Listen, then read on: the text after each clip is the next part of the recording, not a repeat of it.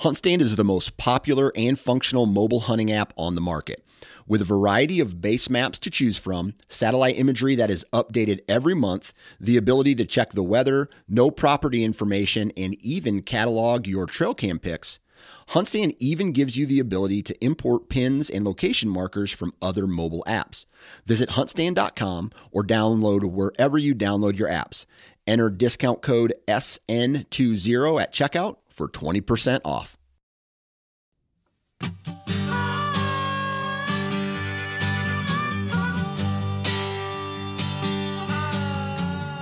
Welcome to the How to Hunt Deer podcast, which is brought to you by Tactacam. This podcast aims to educate those who are interested in becoming deer hunters, brushing up on essential skills, or maybe just adding a few new tactics to the toolkit. Here we cover a variety of topics that are going to help you be more successful in the field while you're hunting deer. Thank you so much for tuning in with me this week. This week we're going to jump right into it. No real introduction, I guess, because I'm just going to do the introduction with my guest sitting right here across the table from me. Before we jump in, though, I do want to say thanks to our partners. First of all, Tactacam, the title sponsor of the show. Hopefully you've got your bow out already and are practicing for the upcoming fall. Hopefully deer hunting is on your mind. And hopefully you're thinking about self-filming your hunts. It's one of the most rewarding things that I have done, making that transition to being someone who self-films. And the Tactacam point-of-view cameras, to me, are just the most no-nonsense way of beginning to film your hunts. It's a lot of work when you start carrying in a camera arm, an extra camera, microphone, extra batteries, all that stuff. But with Tactacam 6.0 or Tactacam Solo Extreme camera, you don't have to worry about carrying all of that stuff. Their cameras are light, they're compact, they've got just the right mounts and adapters to put them pretty much anywhere you want them to be. And one of the places that I want mine to be is on the front of my bow. So I love their stabilizer mount that holds my 6.0. And part of what I'm doing this year, making sure that I'm ready to go, is shooting with not just the stabilizer mount, but with my camera on there already. And that's doing a couple of things for me. Number one, it's getting me used to that feel of that little bit of extra weight on the front of my bow. Number two, I'm training myself not to drop the bow arm at the shot. The reason that I want to do that, or don't want to do that, I know it looks cool when you watch some of your favorite YouTubers. They like to, fake a surprise release and drop their bow arm. But I don't know of a much better way of saying that. But if you're filming your hunts with a Tactacam, you've got it in the stabilizer mount. You don't want to drop that arm. You want to follow the deer, follow the shot with that camera. And so, so I'm practicing with mine already. I recommend you do the same. Head over to Tactacam.com, grab the camera of your choice, whether that be a 6.0 or a Solo Extreme. They're both great cameras. Go ahead and pick up the one that you're going to be using this fall or thinking about using this fall. Get it on your bow. Start practicing with it right now. And in case you're wondering, the Tactacam 6.0 and the Solo Extreme make fantastic Father's Day gifts. So head over to Tactacam.com, grab one for yourself, grab one for your dad, whatever the case may be, and start sharing your hunt with Tactacam. Next up, onX. This is that time of year when scouting from the couch is kind of one of my favorite things to do. Really don't have a lot of enjoyment out there in the woods once we get past, mid-June or so. It's kind of like, man, it's hot. I'd rather be doing other things. And if I am going to be scouting, it's going to be from either a vehicle or it's going to be from my couch. And onX lets me do that. onX right now has a wonderful deal going on. If you use the code DAD23, you can get 30% off. So if you or your dad do not currently use onX, this is a fantastic Father's Day gift. It's going to get you 30% off of their Elite and Premium memberships. Again, use the code DAD23. That is going to get you 30% off of their premium or elite memberships. Go pick one up for yourself or your dad or the buddy in your life that doesn't use onX and really, really needs to be, because 30% off is about as good of a deal as you are ever going to find on the onX Hunt app. So go check it out. You can find them on the App Store of your choice or head over to their website, onxmaps.com, to learn more. So I have the privilege to have my beautiful wife, Miss Tiffany Raley, on the show tonight. Tiffany, thanks for coming on. Absolutely. So how long have I been asking you to do this? A long time. I don't have a exact date, but it's been a while. Yeah, and so you're not averse to doing a podcast. You're not like afraid of doing it. No. You're not against them. No, I love podcasts. Hunting, though, not your thing. Not my area of expertise, for sure. I wouldn't even say it's not your area of expertise. Like you're a good hunter. Like you've hunted before, you've killed deer. Yeah. You're a good hunter when you're in the field. You're very serious about movement, very serious about being quiet, stealthy. Like you take everything very, very. You're a very intense hunter. Maybe a little bit more so than you. You're way more intense than I am, and I do it a lot. Like I really like it. So, but you just don't necessarily enjoy it. Yeah, it's not my thing. Why? I didn't grow up as a hunter. I'd never seen a bow and arrow or a gun in person until I met you. I don't know that I even knew very many people that hunted at all. So it was just not an area that was developed for me, not an area of interest. It's just not how my brain works. Yeah, you grew up in a small town in Alabama, and for me, living around small towns in Alabama, hunting around small towns in Alabama, I don't understand the fact that not a lot of people hunted where you grew up, but it's true. Like I know a lot of people who live in your town now, and even the ones that do hunt, they don't hunt the way I think about hunting. Right.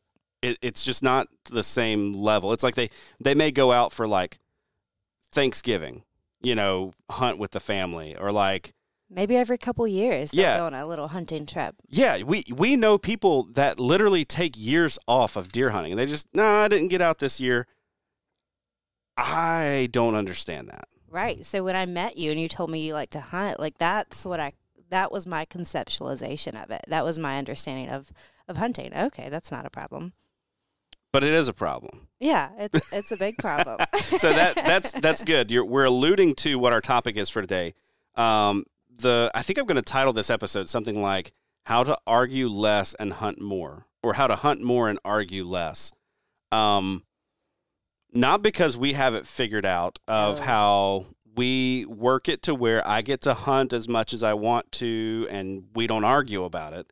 It's not that at all. It's that through, coming up on 14 years of marriage, we have struggled through this year after year, and our lives have changed. So we went from being college students who are married to being graduate school students who are married and started having kids. Now we've got kids that are a little bit older. Neither one of us are in school anymore. We have careers, right? And so life stages have changed. And my hunting, the amount that I do, has probably stayed the same throughout our marriage, but it looks different now than it used to. Like I probably hunt as many days now, actually more now. Probably more. Yeah, probably more now.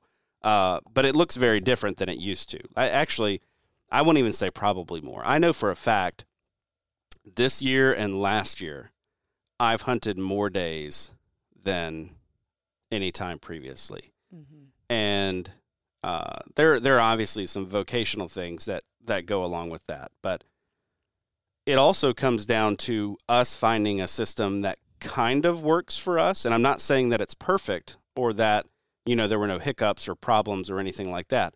But what I am saying is that we found something that works better for us than what we had kind of done before. And so, but beyond being my wife, and so I think able to come in and speak to this, you are also a licensed therapist. I am. So tell me first of all, why did you decide to go that route, and what kind of input do you think that has made you capable of contributing to our discussions around hunting and time away and that kind of stuff? You mean, why did I go that route as far as into the counseling career? Yeah, just whatever you want to share. Yeah. So I'm a licensed professional counselor. I enjoy what I do. Mental health and spiritual health, relational health, that all is very important to me. Being a healthy person and a healthy family is a high value to me. And so I don't know that I have a lot to contribute, necessarily from a professional, standpoint. However, I know that you and I have had to, by necessity, put some things in place that work for us as far as healthy communication and just, healthy, relational skills, because this is probably one of the areas that has brought us the most conflict. Now, I feel like we've navigated it pretty well overall, but we are, neither one of us argue a lot. But when we do, it's about hunting every time. Well, it is related to hunting. How about that? It's not always about like just me going hunting. Sometimes it's about me talking about hunting or me not talking about other things. But you're correct. It has been something that has been a source of conflict for us. But at the outset, I feel like guys need to know that, and ladies, if there are ladies listening to this, need to know, like, you should have known better. I definitely should have known better. Like, from the beginning of our relationship, you should have known better. Like, I don't know of a better way to say it. Like, I set you up for success as far as knowing how things were going to go. Do you want to share that, maybe share that story? Sure. Yeah. So I often say, there are premarital assessments that help you like navigate engagement and help set you up for marriage. And it's really a really great tool. But I often say, man, in premarital assessments, it ought to say, like, there ought to be a whole different section for like hunters, because those that hunt, it's not like, oftentimes there's like a hobby, part of that assessment to assess like how much time do you spend doing hobbies and that kind of thing. But like when I embroider on an embroidery, that's a hobby. I can do it for 15 minutes a day. Sometimes I don't do it. Sometimes I can let it go for weeks and not embroider, those kinds of things. But like hunting is a lifestyle. And it's like, it's a way of thinking. It is like you are hardwired to think about and to live out hunting. So I've often made that joke of like, there needs to be a whole section in a premarital assessment about this. I would still choose you. I would still get married to you, but it would be nice to know. Would you though? Because like there are days that I'm not so sure you would. But you're right. I think, too, though, it does come back to, like, what you saw as this is a hunter growing up. It just wasn't the way that I hunt. And it wasn't the way that a lot of the people that listen to this podcast hunt. Like, if you're a guy that listens to hunting podcasts for fun, you're probably not a guy that's okay with hunting one day a year. Right. Or skipping a season because it's just, had a lot going on. There were some really good football games, so I just skipped, on Saturdays I didn't hunt. I just watched college football instead. Right. Like, that's probably not your jam. Right. But there is a story. There is a story. A pretty dramatic story. Yes, and it was young Josh, less intelligent Josh. And apparently young, less intelligent Tiffany. So Josh and I, had met the freshman year of our first semester of our time at a school called Southeastern Bible College, also known as Bridal College, because everybody kind of meets up and finds their mate. But yeah, we're the ones still married, though. So. You can't say that. Sorry, keep going. So we had began spending time together, and you had convinced me to go on a date with you, and I was a little apprehensive, but I was rough around the edges. You were a little rough around the edges. Yeah. You weren't far out of rehab at that point. I haven't told that story on the podcast, but you're right. Surprise! You're like, wait a second, what did this just turn into? Yeah, you're right. I was not far out of rehab.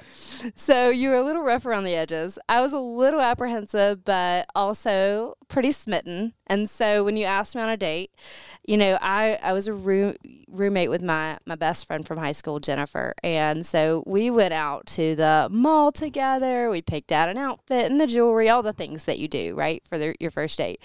So I got ready. She did my hair. It was about like 15 minutes until... And I get a text from you on our, like, super cool Razors. You remember those phones? You had, like, this cool flippy phone. I can't even describe That one was it. a little bit later, that little, like, Snicker bar shaped, teeny tiny thing. Yeah. Anyways, I got a text on my little Razor that you might not be available anymore and that you might be going squirrel hunting. Well, as it happens, we lived very close together. We lived in the guys and the girls' dorm, and they were buddies. They were right next door to each other. So I walk outside, and you're outside with your Cajun friend. I won't mention his name because I still think I still have some anger issues with him. Not really, but I walk outside, you're with your friend, and you are not dressed and ready to go. You have not even thought about this date, and you have a crazy look in your eye, and you're talking about squirrel hunting, and you said to me, like, I haven't ever gotten to go squirrel hunting before. He's going to take me squirrel hunting. And I was like, I thought you and I were going out tonight, and you were like, well, we can do that, but like I'm gonna go squirrel hunting first. And I was like, I don't think that's how it works. Like, you can't just come back like 4 hours later and then expect that I'm still gonna be here. But of course, I was freshly 18. And I had the assertiveness skills of a mouse, and so I didn't necessarily say any of that, but lo and behold, you went hunting, and I did not go on a date that night. Yes, and that's why I say you should have known. I should have. You should have known. I should have seen all the flags and ran exactly. very far away. I will say, at this point in my life, I had been deer hunting for a long time at that point, like a decade. I had been fishing my whole life. I had never hunted squirrels, and I'd certainly never hunted squirrels with a really good squirrel dog. And this guy that we were going with, not the Cajun guy, but a friend of his, had a really, really good squirrel dog. So I might also mention you had never been on a date with me. That's true. That's true. That was going to be our first date. But I thought we could go on a date when I got back that evening. Yeah. Right? Yeah. Anyway, you were there when I cleaned the squirrels. I came back to the school parking lot. And offered me a squirrel. And offered you some squirrel. And I cleaned the squirrels on the tailgate in front of the dorm. Yeah. And you took pictures. Right? Like, I've got pictures that you took. And so, I mean, it must not have been that big a deal. Yeah. Mm-hmm. That's why we're talking about it 16 years later. Yeah. Oh, dear. So this could also be titled How Not to Date a Girl. Yeah, absolutely. Absolutely. So, Tiff, what I really wanted to get into, I mean, number one, I have to say to everyone on here, you have been a rock star. Like, you have worked really hard to help me get into the woods and get into the timber, even as our kids have been, even as our kids were born and then moving into, now them getting older and getting busier. You starting your career where now I joke all the time and say you're my sugar mama. And so it's because of you I get to do what I do. And I really, really appreciate that. And you have prioritized my hunting in a way that I feel like it's kind of above and beyond. So I thought we would maybe talk about on here, what are some of the things that we've done to kind of make that work? And maybe before we get to that, let's talk about what didn't work leading up to all of this. Early on in our marriage, what didn't work was I was a big weather hunter, right? Like in when we lived in Alabama, and then when we lived in Louisiana. When I would see those cold fronts coming through, like that's when I wanted to go hunting. Pretty much didn't matter, what was going on. If I saw a good cold front coming through, I wanted to get out and hit the woods. And that was because it was hot as Hades all the time in Alabama. Like the weather did not get good. So if I saw a good afternoon in November or, a nice chilly morning in late October, I was going hunting. And that did not work well for us. So what was it about that made it not work so well? And how did you encourage me to pivot? Yeah. So I think as far as like the weather hunting, I think one thing that I had to pivot first is I had to empathize and understand. Like, it took me a long time in our marriage to understand what hunting meant to you. And over time, I learned that it wasn't something that, like, it wasn't necessarily just selfishness, but like there was this drive in you to hunt as if you were bringing home meat for the family.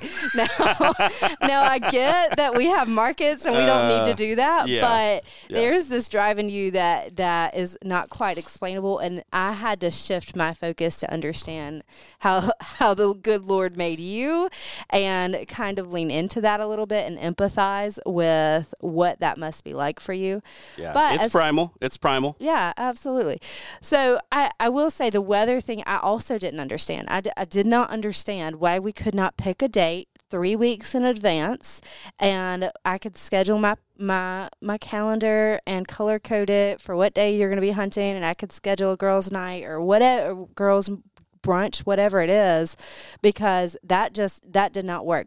I mean, it was almost constant that I would say, well, just pick a date and let me know. And then that wouldn't happen. And then you'd say, oh, hey, by the way, a cold front's coming in. I'm going to be gone all day tomorrow. Like, whoa, wait a second. That's not going to work for me, especially once we started having children, and we had very busy lifestyles at the time being in ministry. Like, we didn't have a lot of just chill off time. So a whole day off. Especially not on weekends. So a whole day of you not being there, especially when my love language is quality time, like that just didn't fly to me, and it felt really unloving. But a shift in my perspective and trying to better know you and understand how you're wired, and you better understanding me and how I'm wired, and that I need some heads up and I like to have things organized and scheduled, and that I'm a quality time person. That all, I think both of those, us understanding each other and respecting how we're each, like our personalities and how we're wired, really helped the both of us manage a little better. Yeah. And I think another thing that plays into that too is, one, the duration of the season in the South, because like this would start like opening day. I always went on opening day, no matter the weather. Right. I was hunting on opening day. Opening day of archery season, and then typically on opening day of firearm season as well. So, and then I always had the traditional time that I would hunt with my family back at our property in South Alabama, right? That was right around Thanksgiving. But then outside of that, I would just hunt anytime there was good looking weather. And then our rut was later in the season. And it wasn't just, for you guys who are maybe up north or in the Midwest or something like that, you may not quite understand, but like our rut down here is not compressed into 14 days of chasing and chaos. It is, 40 days of hoping to catch a buck who's up and cruising. So it's not the same kind of big event and opportunity. So there's a lot more time. It's more drawn out. And so I always felt the need to be there for that. Mm-hmm. Like, I always felt the need to hunt that multiple weekends during the rut or multiple days during the rut. Always felt like I needed to hunt early season as well. So yeah, you're right though. You made some pretty big shifts as far as understanding and knowing what hunting meant to me. I also had to get off of that cold front kick just a little bit. Like I had to realize from your perspective, like you're much more of a planner. I'm a planner. I like to know what I'm doing. I like to not have plans. That's what I like. I plan not to have plans. That's my thing. Your favorite day is when you have something planned and it gets canceled. And we cancel it. That's like my favorite thing ever. Even if you love the people involved. Oh yeah, I can absolutely love the person and like cancel a plan. Like yes, like canceled. So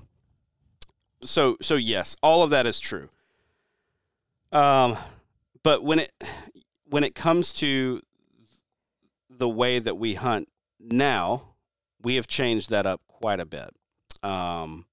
First of all, I've stopped with the whole every time a cold front rolls through, I try to go hunting thing. Right. I have decided to concentrate my hunting into what I believe is like the absolute best time period that I can be hunting.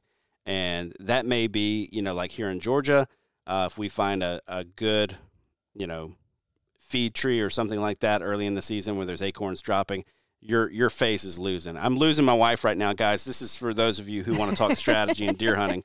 If I find a good feed tree and I have a good wind and good weather for that stand, I may try to get out for an afternoon. Or we have good weather roll through. I may try to get out early in the season or something like that.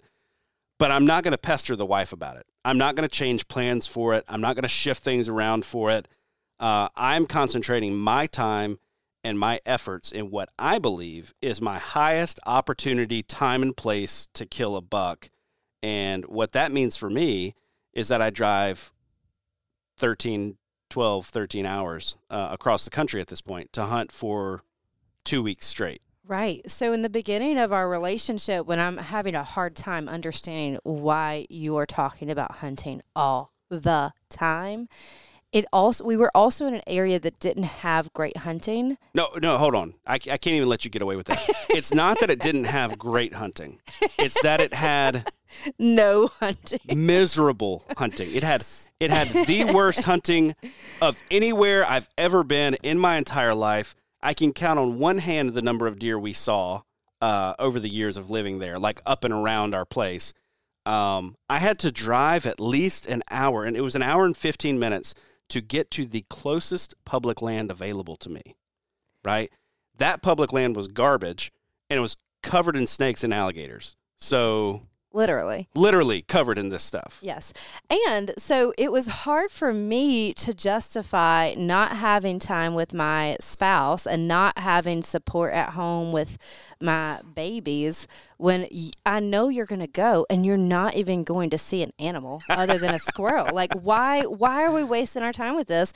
Yes, I get that it's relaxing to you, so let's do that every, a couple months, whatever. But no, I don't want you to have 30 days of hunting or whatever it is when you're not going to have any success, and that's going to contribute to my frustration level because it's like I put in the effort to show you, that care or to allow you to do it, and then you just end up frustrated too. Yeah, guys, what you just heard right there is if you want your wife to leave you alone about hunting a little bit, kill more deer.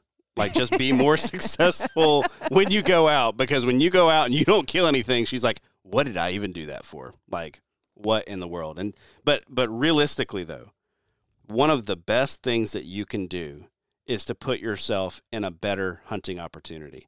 And if that means you have to hunt fewer days to hunt a better place, I think at this stage of our life, I'm willing to make that trade. And that's kind of the trade that we've made. Right. I wouldn't even say I hunt fewer days, though. I hunt as many or possibly a couple more days of hunting. I think a lot more. But you're right. But it's all concentrated into one small window, right? So that allows us to do a couple things. Number one, you can plan it, right? You can have it on the schedule. You know that it's coming. I'm not pestering you about it. Well, I'm pestering you about it, but I'm not asking, can we go? I'm pestering you about it because I'm getting ready for it pretty much until the day, my gravy, yes. The day that I leave. Number two, my odds of success are much, much higher, of actually bagging an animal because I've got multiple days to put together a plan and adjust and move and shift according to what I'm seeing in the field. It also allows for me to have some good weather days in the midst of that. Like if you take 10 days to hunt or 14 days to hunt in November, you're going to get good weather at some point. Like it may not be good weather the whole time. I mean, just look at my hunt last year in Wisconsin when it was 75 degrees on multiple days or 70-something degrees on multiple days, and then other days it was pouring down rain and lightning chased me out of the woods.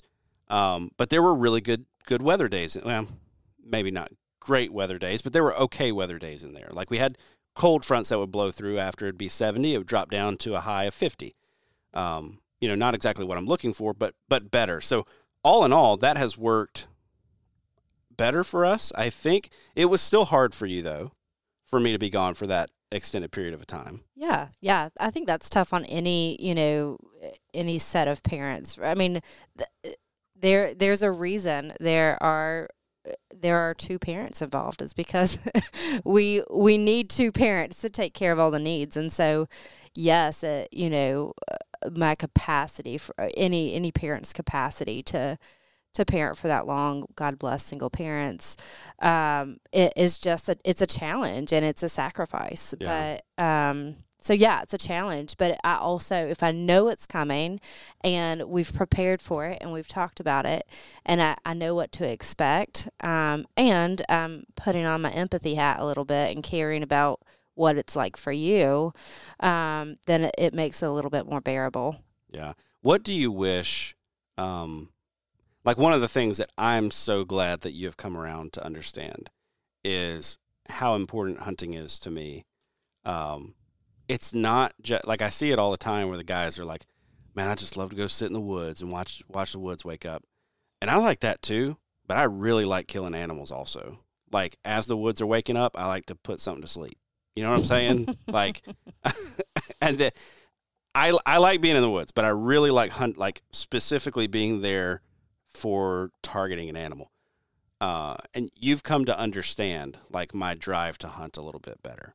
What do you wish I understood better when it comes to hunting and the toll on you and our family? I put you on the spot for this one. You did put me on the spot for this one. I don't know. I mean, I think, like I kind of think of it like my cup being full. Like when my cup is filled, when I feel loved, when my needs are met, when the family's needs are met, when the house isn't a mess, like. Why'd you just look around at the basement when you said when the house isn't a mess? We're not videoed. You don't have to admit that. It's my hunting gear that's everywhere. I'll say it. It's my hunting stuff. When things are in order and you have invested in our relationship and in the kids' relationship with you, then that increases my capacity to even have the room to say, sure, that sounds good. Go hunting for a couple days, go hunting for a week, go hunting for 2 weeks. Because when those things aren't in order, those are prerequisites for my ability to have the space and capacity to, one, have empathy, but two, to be able to say, okay, I think I can handle this, or I even want to attempt to handle this, because it does take a toll, and each parent, or even each partner in the relationship, even if children aren't involved, like, only has so much capacity to be like, yeah, go, sure.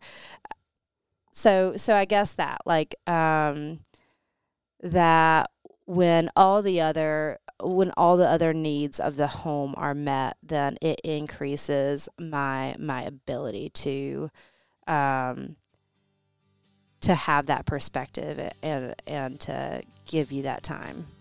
Hey guys, just want to take a quick minute to let you know that the How to Hunt Deer podcast is brought to you by Tactacam, makers of the best point-of-view cameras on the market for hunters and anglers. They're on the cutting edge, making user-friendly cameras to help the everyday outdoorsman share your hunt with friends and loved ones. Their new 6.0 camera has a ton of upgraded features this year, but the one I'm most excited about is the new LCD touchscreen. In my mind, that's a total game changer. And one area Tactacam really shines is with their mounts and adapters that are made with the sportsman in mind. If you've tried to film your hunting and fishing excursions in the past, you know how frustrating it can be to get an action camera aimed just right or get it attached to your weapon or in a good spot for a second angle. Well, Tactacam makes all of that a breeze with their line of accessories. This fall, I'll be using their stabilizer mount on my bow with the 6.0 camera and their bendy clamp paired with the 5.0 wide camera for a second angle and to make sure I don't miss any of the action. To learn more and check out their full line of products, head over to their website, Tactacam.com. Share your hunt with Tactacam. I think that's something I worked on this past year when it came to me leaving for Wisconsin in November and then me leaving for Iowa and Wisconsin this past spring. It was not something that I've mastered in the in-between. You know, it's something that we're still trying to figure out, especially after our move. I feel like things are a lot less organized and a lot more disheveled still, because we kind of hit the ground running after our move to Georgia. Too fast, yeah. Yeah, we took zero time off. Like literally, I didn't take time off to move. I worked in the evenings. Right. Yeah. I mean, and I was remember doing Zoom sessions in between as well. So. Yeah, you were taking clients over Zoom. I remember literally we're driving down and I'm recording and editing and uploading podcasts from a hotel room, trying to get all of our stuff down. Like I remember sitting in the Sequoia, like recording an intro so that I could get a podcast out that night and uploading it in a hotel room at like 1 a.m. Yes. So I think that does bring up a good point of margin. Like you have to have margin in your life in order to, be able to have an active hunting lifestyle. And this season has not necessarily, or at least initially when we moved, was not a season of margin for us. It was so busy and hectic. And when you move across the country, like we probably would have been wise to have a little bit more margin. Yeah, and by margin, you just mean that space around the edges where we don't have something that we have to do. Yeah. Which, that's critical in pretty much every bit of human existence. Just to be a thriving person, you have to have some level of margin, and we didn't for a long time. When it comes to taking care of things around the house, right, or making sure things are cared for, I often see guys talk about that as brownie points, and I talk about it as brownie points too. I think a lot of guys, and I think I personally focus a lot on the brownie points, like, hey, let me get these front porch posts put up. You remember when I did that? Yeah. Hey, let me get this flooring knocked out. Hey, let me get this other thing, done around the house, this big project that you want done. We are less often as serious about the day-to-day meeting basic needs of our children and of our wives and of the home in general, but we're tenacious about the big projects. Does that make sense? Yeah. So what is it? One, what is it psychologically that makes that happen? Number two, what if this year, as we're getting ready, what if I don't worry about brownie points? What if there are no brownie points? What if it's just you just feel loved because I've just been present with you and with the kids, and like the basement doesn't look like it looks right now. Right.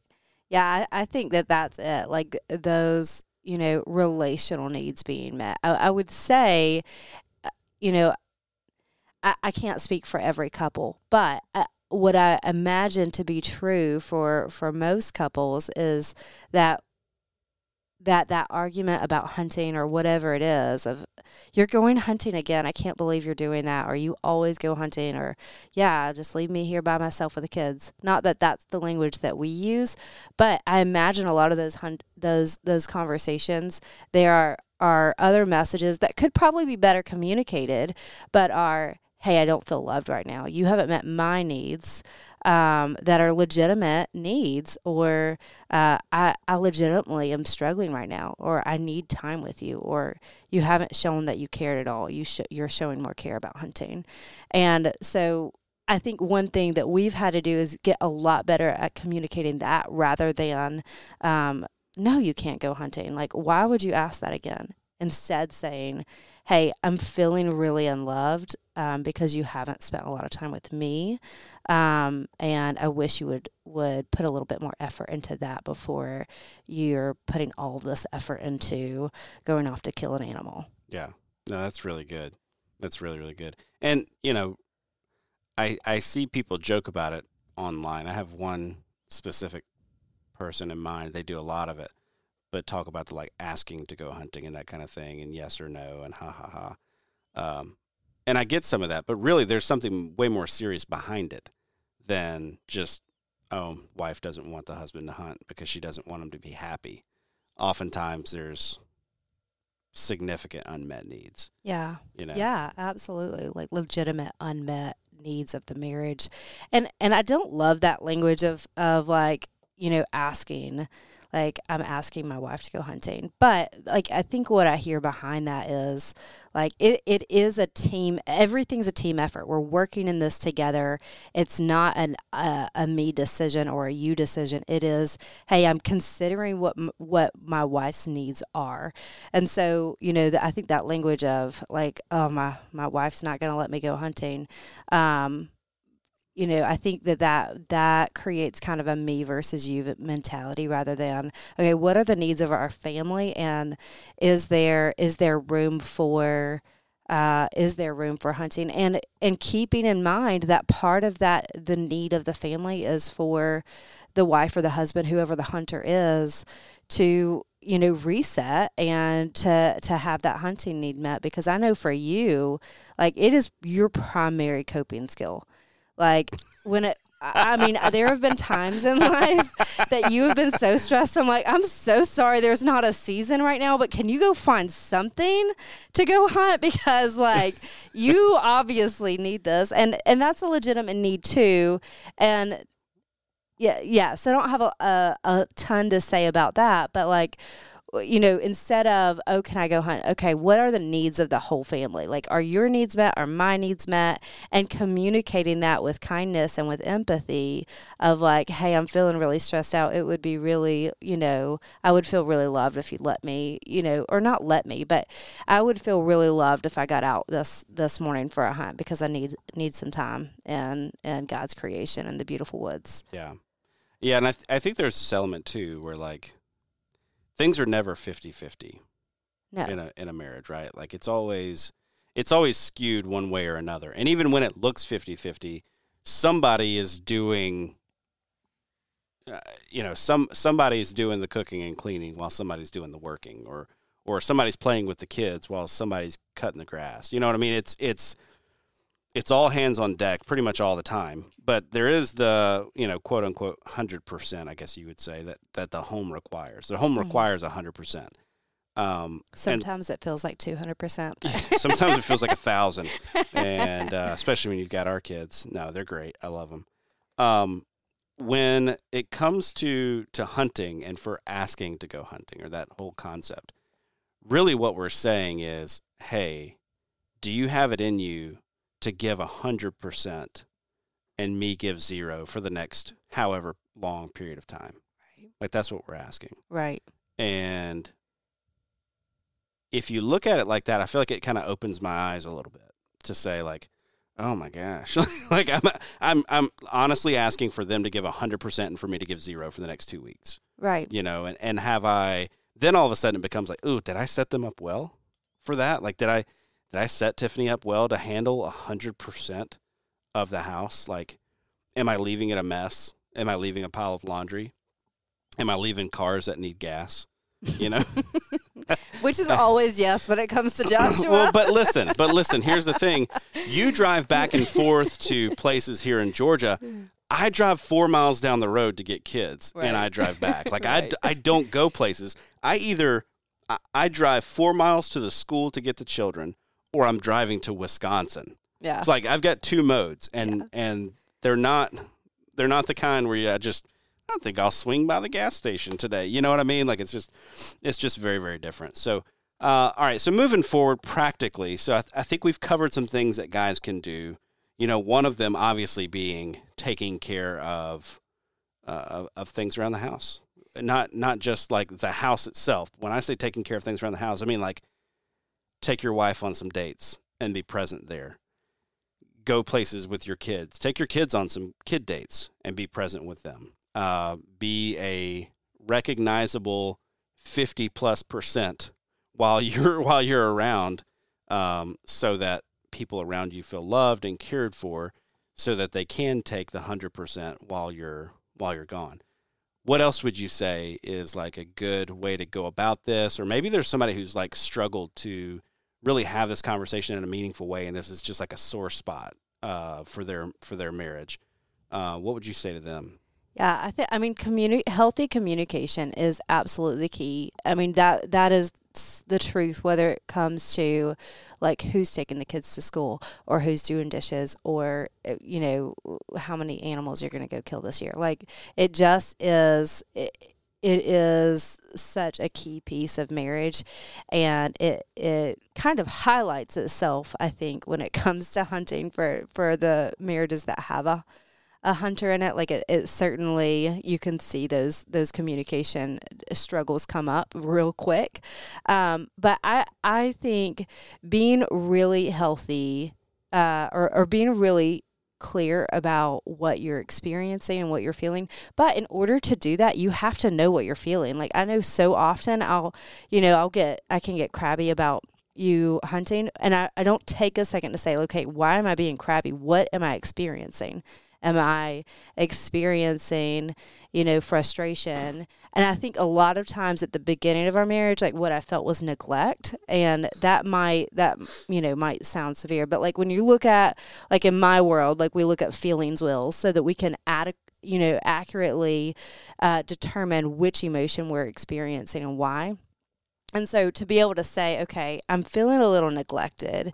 Could you step in and meet this need? Because every relationship has legitimate needs and has legitimate cues throughout the day that says, hey, are you here for me? Do you care? And so if that cue throughout the day is no, that person isn't here for me and they don't care, like, that's going to create issues in all kinds of ways, not just hunting. So being really good at knowing when you're getting upset and why you're getting upset and communicating that. But I think also in that communication is communicating exactly what you need. And that's hard for me. I'm not a person that asks for needs very well. Like, I'm really, really, really bad at it. But you do really well with that. If I'm like, okay, if you're going to leave for 2 weeks, like, these are what my needs are. Like, I absolutely have to, have the house clean when you leave. Like, it can't start in a mess. Maybe other people don't deal with messy houses, but that's probably one of our struggles. Like, it feels like it's like we are. Look, when you've got an 8, 7, and 4-year-old who are just constant mess makers. Yeah, we've got some major crafters in our home, so we try to encourage the creativity, but man, oh man, it can get messy real quick. So that I know that over this last year when you went to Wisconsin, I was able to communicate, okay, before you leave, I would really appreciate if we had the house clean, the laundry was completed, and then there was a couple, things like the oil needs to be changed. That way I felt set up for success and wasn't drowning while you were gone. What are your thoughts about that? No, that's exactly right. That's, I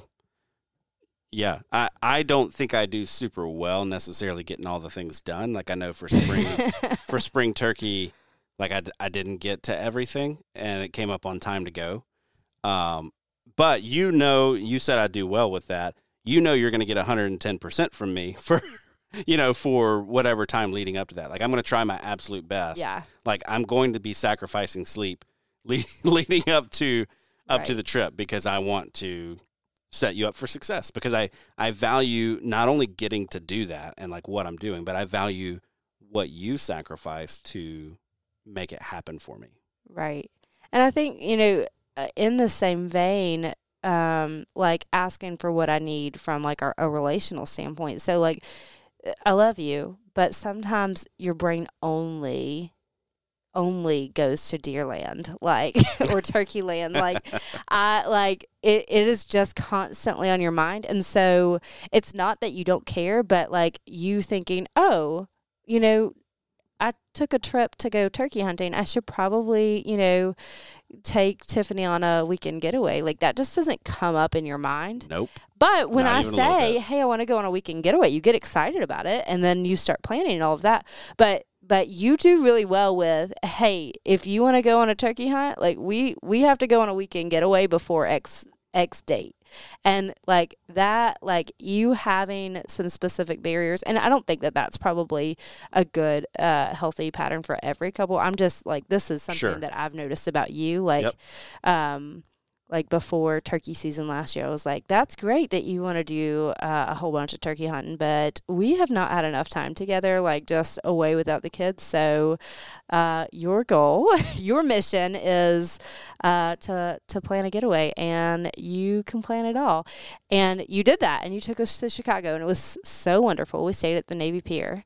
And I forgot I did that. Look at me. Look hot at you. Dog. See, but when I'm able to communicate, which I'm not always good at, I don't think anybody's always good at it, but when I'm able to communicate like, hey, that's great that you want to go hunting, but like, I also need you to put some effort and thought into this, and not take it, not take offense that you didn't just come up on that idea on your own, because your head is elsewhere about animals and habitat and all though, that's another good point, like that I think probably should be made at this point for spouses. Like, just because you have to tell your spouse what you need doesn't mean that it's not loving or not as good when they give you what you need.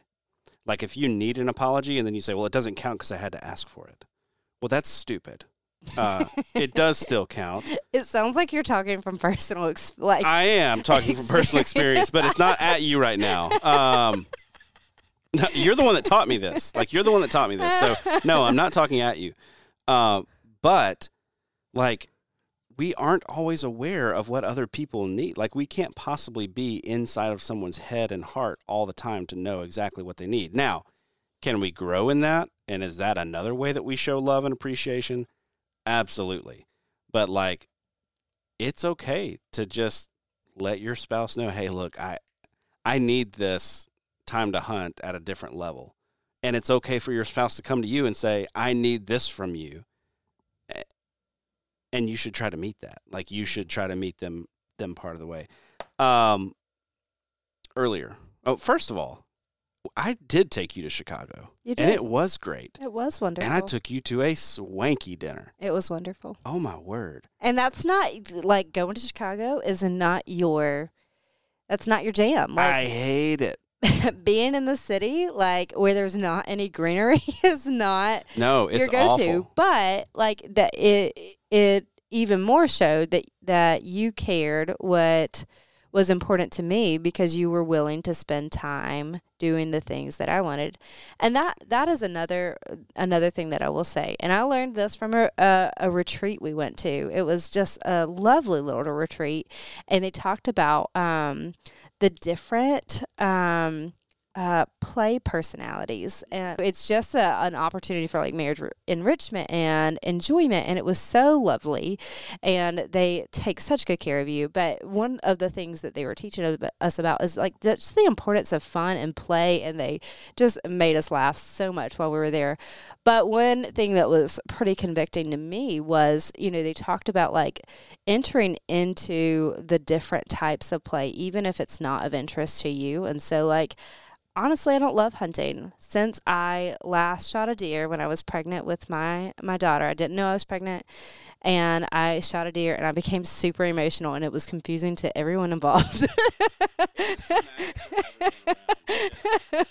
the deer and immediately is just like shook. And I had previously shot deer. Yeah, and I didn't know it, and so you were like, "Come get me," and I was like, "I just got in my tree. I'll see you at dark." Yeah, and I'm like, I left you there until dark. Yes, yeah, you're not coming across really great on this podcast. Boy. Man, this is like a show about what not to do.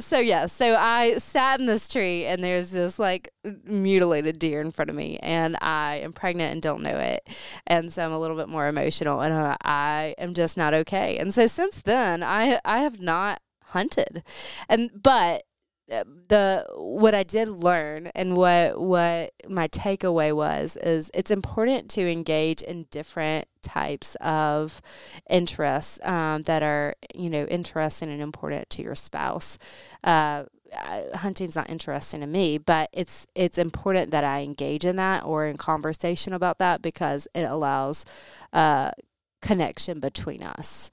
and it's important for you to come to the city with me sometime. Or, I really enjoy exercising, but you don't love to exercise just to exercise or to exercise with other people around. And so you've kind of learned to kind of enter into that with me as well. Yeah. You know what? I don't know. Yeah, I don't like that. But I do think doing something that you don't love can show your love for that person in a way that is greater than, like, I took you to Chicago. That stood out to you way more than when I took you on a trip to Viroqua, Wisconsin. Yeah. Even though we did cool stuff in Viroqua. Yeah, it was cool. It was beautiful. We had a little cottage. I took you to a really nice dinner. I took you on a very long bike ride. We rented some really nice bikes, like $1,100, $1,200 bikes. We went fly fishing. And that was the key. Yeah. That is what. Because it felt like it was just another outdoor adventure that I really didn't want anything to do with it. And I had a blast fly fishing. You had a blast. You loved fly fishing. I feel like I need to remind you how much you. It was a enjoyed fly blast. fishing. I so enjoyed it. And you caught your first. Gosh, I don't even know how many fish you caught. You probably caught 20 fish. I don't remember. You caught a bunch, and had a really good time. And that was the only thing we did that was outdoorsy.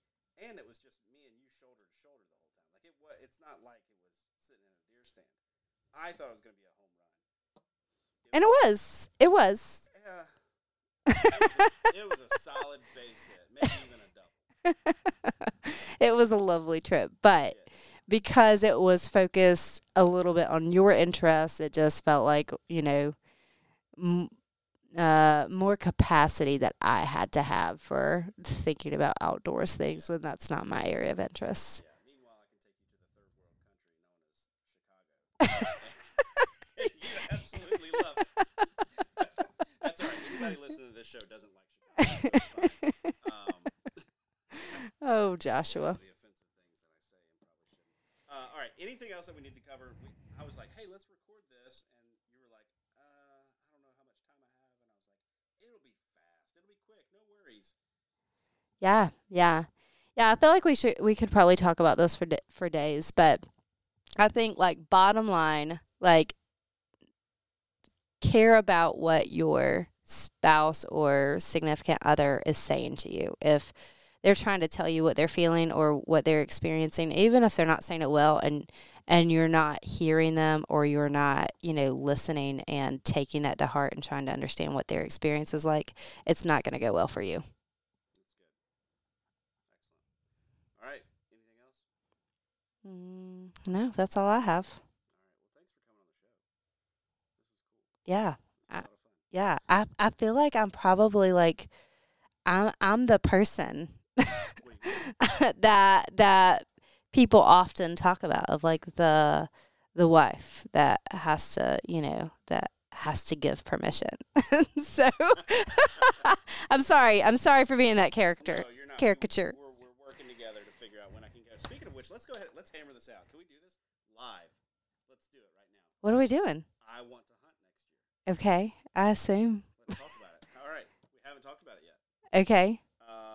Do people want to hear this? Yeah, I think they do. We've got time. So listen. Okay. Listen. I obviously want to go back to the Midwest in November. Okay. 100%, you know that. More than 100%, but I yes. also want to go back, so I can't go to Iowa yet this year. I did not apply for Kansas. I do not want to go to Illinois. So Wisconsin it is. Wisconsin it is. Even though you have some other like potential states you really want to hunt in. As long as I'm limited to the one trip a year, I feel like that trip needs to be one where I come back with something in the vehicle. So until I'm happy to burn a trip and not get something, Wisconsin's where it needs to be. Okay. Does that make sense? Yeah, so you're going to Wisconsin. I do. I want to do South Dakota. I want to do Oklahoma. I want to do Nebraska. I've got all kinds of other states that I really, really want to go to and hit. Kentucky's one of them. I do want to hunt Illinois eventually. Ohio is another one that I want to hit. Like, I've got a lot of places that I want to go. Sure. But Wisconsin is the one where I know enough of the public pieces. I have enough permission fishing on private ground around there, I have pretty good confidence I can come out with a deer that I'm happy with, and it's over the counter. So I can't miss Halloween again. No, we thought that was going to be fine, but that did not go well for anyone. Our kids were not fine with that. No, and I thought they would be, but they were not okay that Daddy would miss Halloween. No, I cannot. Like I've had them ask. Like our daughter, our oldest, has asked since then. Like, are you going to miss this holiday? Are you going to miss this holiday? And I'm like, no. Why would I miss? They're like, well, you missed Halloween. Well, and that honestly is on me because you were like, I can't miss Halloween. I'm like, it is fine. My family's coming over. This is the first year we get to do Halloween with my family because we're closer to them. It's going to be fine. Just go. And then, I mean, Halloween was just like, it was constant. Like, I can't believe Daddy's not here. I misread this situation. Yeah. All right. So, but I would like to leave that night probably. Yeah. I mean, So I get back from trick or treating and kids go to bed, and you're out of here. You also don't mind like driving through the night. no, I drive through the night for these trips. I mean, last year I drove through the night, got there, and hunted. Like I got out of my truck and walked into the woods and hunted. Mm. So that's probably not going to happen this year because I won't get there early enough. But so we'll call it November 1st. Mm-hmm. Work for you. Yep. Through what are we thinking? You were gone for 10 days last year or 12? 15. 15. Man, I'm a really generous wife. I'm a rock star wife. Well, listen, I left October 31st.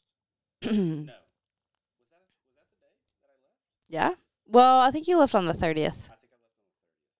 And then I was planning to be there until the 14th. And I had to be home on the 14th. But this year, obviously, won't work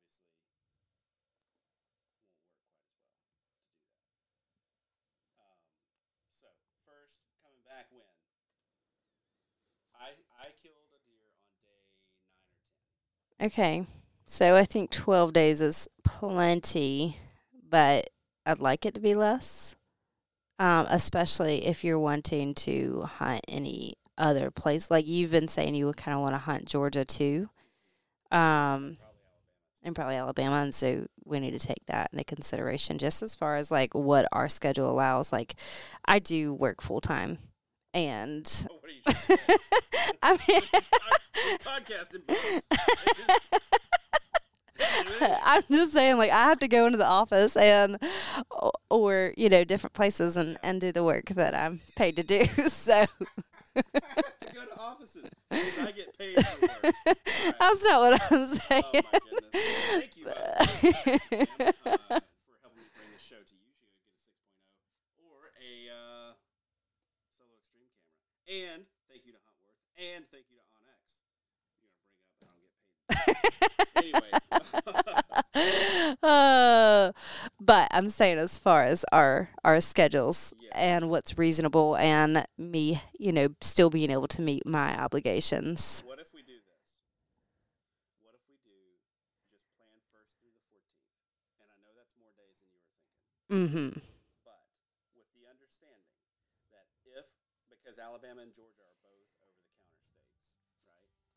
With the understanding that if I need to take anywhere close to this amount of time, like if I get past the 10-day mark or 12-day mark, I'm scrapping one of the other states altogether.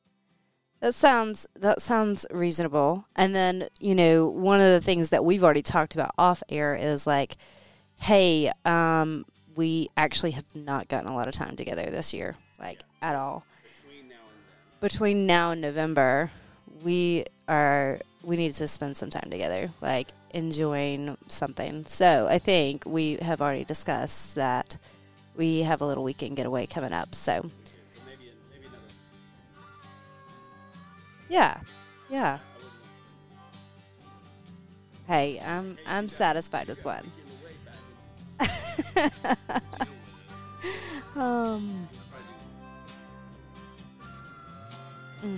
Yep. Yeah. Possibly. It's not true. Yes. So the plan is probably to utilize some PTO and soak up some time with the kids for sure. All right, well, that's all for this week's episode. All righty. Good luck hunting.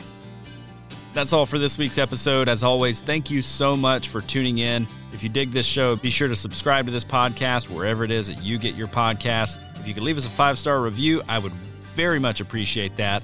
While you're at it, you can follow along with my outdoor adventures on Instagram at How to Hunt Deer. That's also the best way to get a hold of me, suggest topics that you want to hear, guests you want to hear from, or questions that you'd like me to explore on the show. Big thanks to our partners Tactacam, Huntworth, and OnX. Please go support the brands that support this show and help me bring you great content each and every week. If you're looking for more outdoor content, check out thesportsmansempire.com, where you're going to find my other podcast, The Wisconsin Sportsman, as well as a ton of other awesome outdoor podcasts.